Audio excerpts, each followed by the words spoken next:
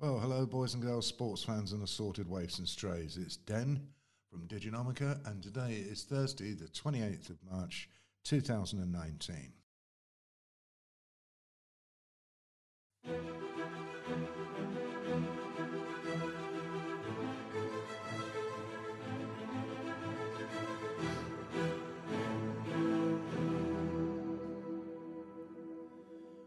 As you probably have gathered, we missed yesterday. Oh, why was that? Oh, big problems for Den at home, and that meant that the day went to the proverbial poop can. Anyway, on to today. What have we got for you?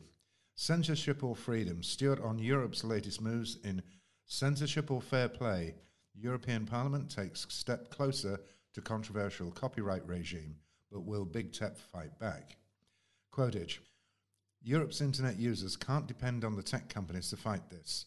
The battle will have to continue, as it has done in these last few weeks, with millions of everyday users uniting online and on the street to demand their rights to be free of censorship and free to communicate without algorithmic censors or arbitrary licensing requirements.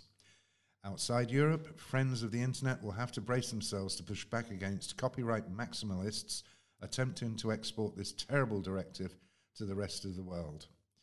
Stuart's point of view, it's a problematic development. My point of view, I'm not so sure, but let's see. What else have we got? Graphic stuff. Gary with a graph database user case in how Graph offered Eureka moment for a UK SMB. Quotage from the company. We've been looking for the right tools to build the new version of our platform, which was originally built in Postgres.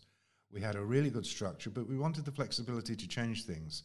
However, we wanted in the future, and so we're looking at things like using Postgres again, only with third-party extensions, MongoDB and MySQL.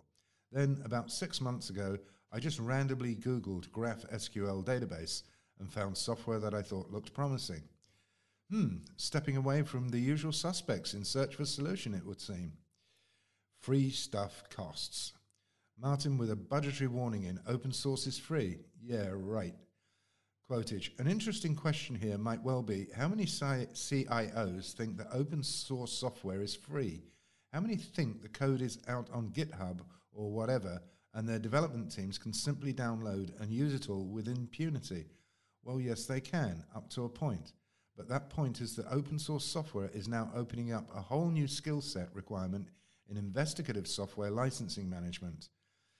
Yeah, this is an interesting issue. There's a lot of debate around it. Anyway, as Stuart says in his notes, there's no such thing as a free lunch. There sure isn't. Okay, boys and girls, that's it from me for today, and see you the next time.